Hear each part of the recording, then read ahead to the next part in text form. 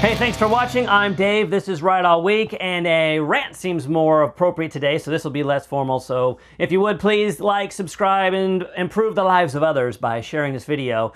The nation is in a bit of chaotic state today, so I'm going to talk about pretty much the only thing that anybody wants to talk about, the fact that there are protests and riots taking place at various locations all across the country.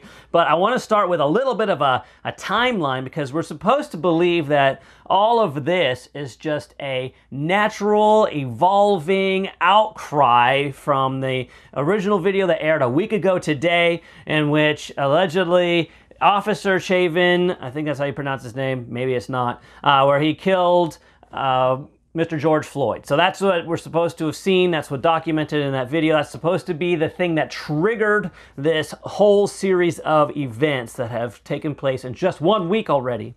And me personally, I'm watching everything that's, or as much as I can see. I'm seeing all of this. I'm going through a lot of different responses inside my, lots of thoughts, lots of emotions, and just trying to process it all. It's so much, it's so crazy.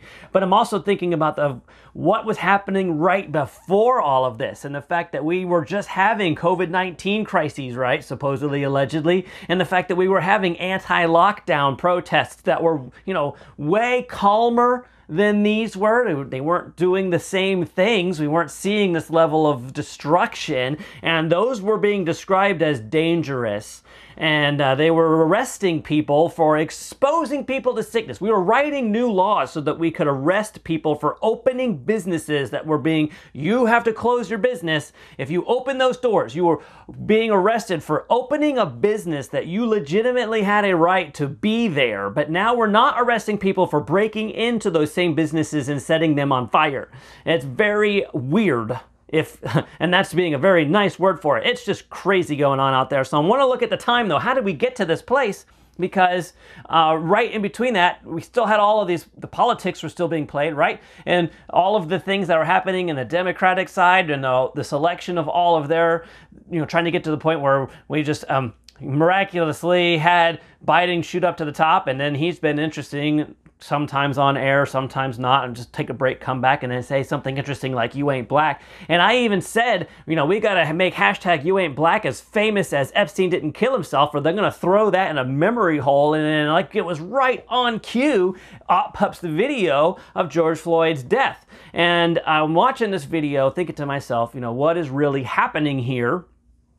And just looking for clues, and I've seen it from lots of different angles, thinking something, you know, is there any evidence? And there are some things that seem like a miss. Like, for example, when the ambulance shows up, who climbs out of the back? It's not EMT, professional medical personnel of any kind. It's more police officers climb out of the back. And in my own personal life, just trying to go through my mind here and think to myself, well, when have I ever seen that? I don't know if I've ever seen it before, but I was never paying attention before. This is the only time I can think of where I saw police officers in bulletproof vests climb out of the back of an ambulance, check the pulse on the man, put him on a gurney, and put him in the back. And I'm also thinking to myself, well, now we've seen the other video, there are multiple police officers on the back of this man, and not one of them had some kind of training to let them know that this would be dangerous to hold this man in this compromising position for this long. And I'm sitting there thinking, people like myself, if you're a combat sports fan, you like things like wrestling or BJJ, or you know, pick any of the combat sports, they have referees in there, they've got doctors there, they've got sportscasters who know. Joe Rogan, for example, you know, you can't hold that guy in that position for that long, or it becomes a serious, life-threatening,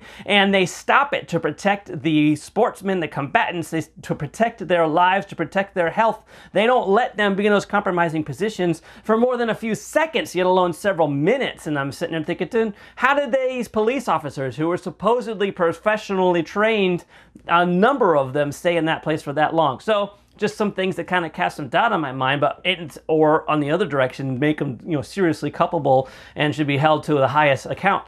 And then next, you know, we don't wait to see what's going to happen. Are we going to do justice? We don't, not just a normal outcry, hey, we got to have justice. We didn't wait to see, even though, yes, the officers were fired and then later charged, and there was an investigation and, you know, from the FBI. We didn't wait for any of these things. Protests were immediate, and protests turned into riots with fires overnight. And then the next next day, they were organized all over the country. And then over the weekend, they turned into giant organizations that are moving or roving across cities, and they've got pallets or stacks of bricks waiting for them as they get to each of these locations. And then their groups are coalescing and groups are showing up, and they've got all kinds of, weapons of a sort, things, for example, like those, if you've seen Iron Man 2, the collapsible asp, the high-tech collapsible wand that comes out, Black Widow uses, I'm like, how do they get these things? And you might, you go and hang out with a crowd of some thousands of people, maybe you'd expect to see a couple of those, but if a bunch of people show up and they're all got the same dress code and they're all carrying these things, you begin to wonder, well, who's providing all of these things? And I'm not trying to suggest that there's any particular conspiracy theory here, because I don't know. All I'm saying is strange things are afoot at the Circle K and all of the other buildings that they're setting on fire. I woke up this morning thinking to myself, we're getting lots of coverage about what these people are doing, and online you've got lots of ground floor individual people who are doing our cameras on their cell phones to do some journalism like you wouldn't see anywhere else.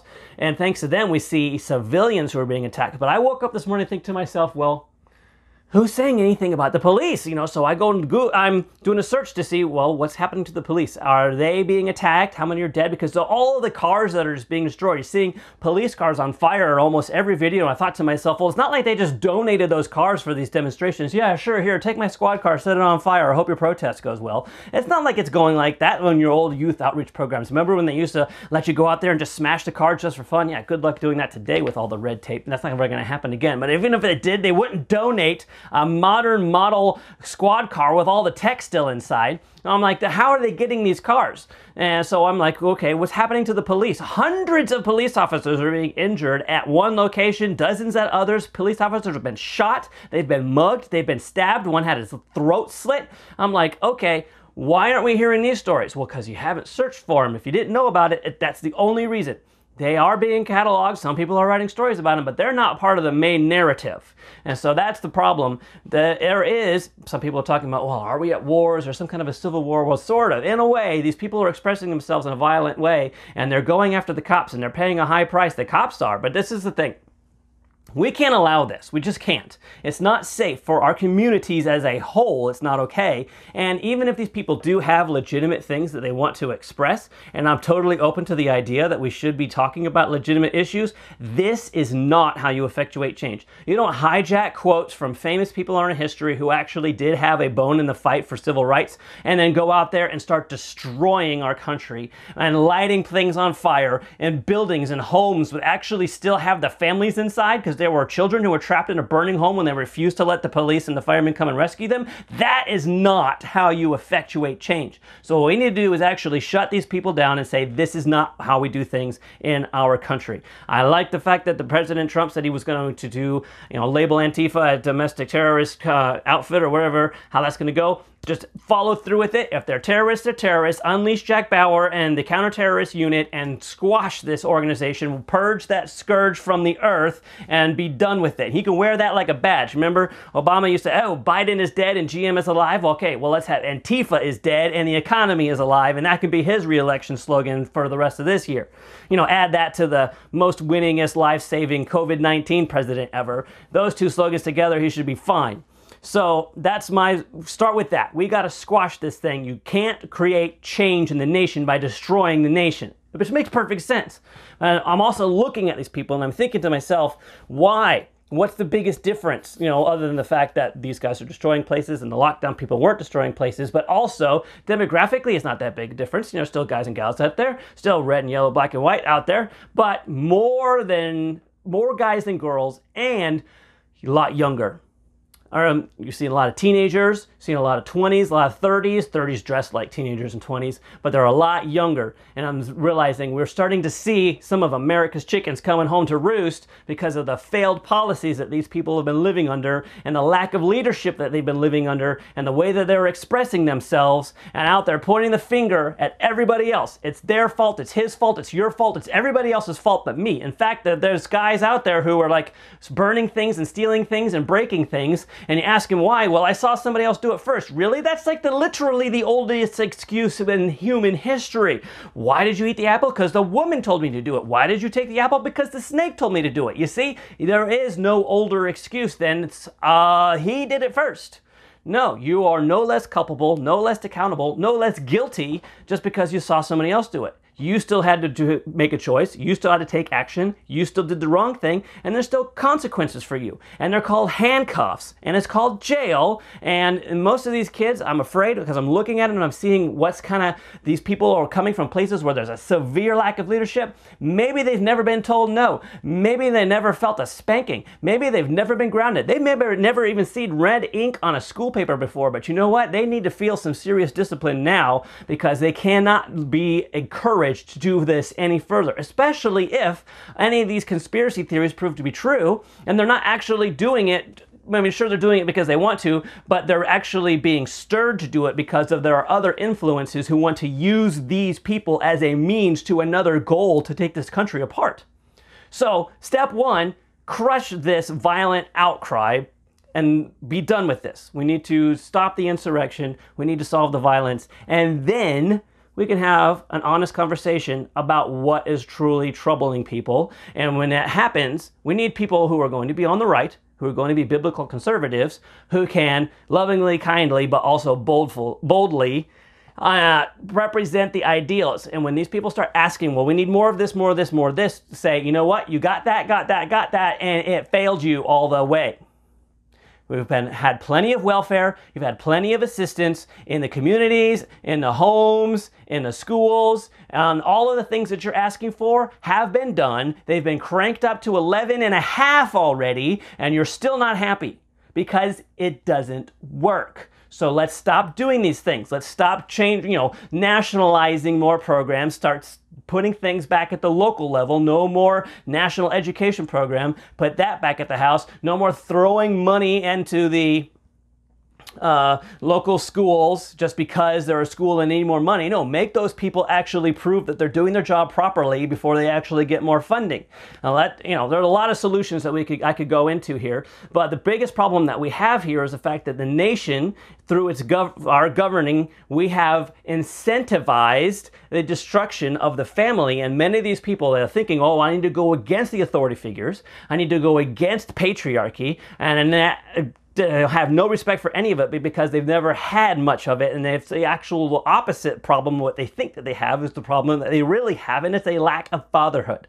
Fatherlessness has been incentivized in this nation. We have stigmatized fathers, we've bastardized a generation, and we now have a polarized nation of people who don't even understand what it means, whether authority is good or bad, whether they should be, truth is something that's relative to their own personal experience, or whether they're supposed to, make their personal experience come into what is true and submit to that. So we need to solve these things when the time comes to debate and say, the things that you're asking for have already failed you. These things, we need to try something different now and start making the case for new solutions or old solutions, different solutions, just definitely none of the things that have already destroyed the family. Start making the case for pro-family, traditional family, husband, wife, father, mother, kids being raised in a safe, healthy family unit, and let's get bring the church back in the community, put everything back at the local level, and then start holding our officials locally accountable again. And you could do the same thing with the police, and then let's do the same thing with the upper level of government, holding them accountable. And I know I'm going to hear it, somebody's going to say something like, hey, don't go after the representatives in government during an election year because that's so dangerous. But you know what? It's the perfect time to go after them because they're such promise breakers. They say so many things on the campaign. We're going to do this, we're going to do that, we're going to do the other thing. And then when they get in there, how much of it did they actually do? Obama even gave us a name for this thing. Remember, it's campaign rhetoric, which basically means fancy words for I'm going to say what you want me to say so that you'll put your name on a ballot and get me in office. And when I get there, I'll just do whatever I want to do anyways because I know what's best for you even if you don't. So we need to say we've had enough of that and actually start holding these people accountable. We're telling them, if you're not going to do what you said you're going to do, if you're not going to keep your promises to us, you don't deserve to be reelected, and we are going to replace you and put people in the office who we can trust to actually do the things that they say when we choose you because we were expecting you to do those things. You see, the things that are important to us are the things that they use to get elected. So let's actually elect people who will do, not just say, the things that are important to us. And then that'll be the way that we help improve the situation, avoid circumstances like we have now, and also prepare ourselves for a better future. And this will be good for everyone, society-wide. And I'm thinking for the last thing, just to kind of help enhance the argument, something that socialists like to say all the time, well, socialism has never been really tried. And that's the biggest lie, it's the biggest farce, because socialism has been tried on so many levels, so many different expressions, so many countries around the world, so many times in history. And of course, it always fails and always results in death. And here's the thing, the truth is, true conservatism is the one that doesn't actually get tried, because it has the biggest onus that gets put on you. The individual has to take the biggest responsibility for myself. And oh, what about the safety net? What about everybody helping me? What about all this other things? Okay, well, you have to put your faith in God, of course, but then you also have to own that responsibility. And that's scary. And most people aren't willing to take that plunge. They're afraid, and it sounds hard, and we can't even get past that hurdle. And that's the reason why pure conservatism and traditional biblical worldview usually gets shoved to the wayside, and we always get some mocky version of an amalgamation of conservatism and capitalism and something else thrown in the mix. And that's the one that never really gets tried. All right, I decided I'm done for the day. I thank you if you've watched this whole video. I appreciate you hanging out with us here at Right All Week. Please do come back when we do some more videos. Please continue to share them with your friends and come back and see me again. I am Dave. This is Right All Week, where we talk about what's right, how it's right, and why it matters.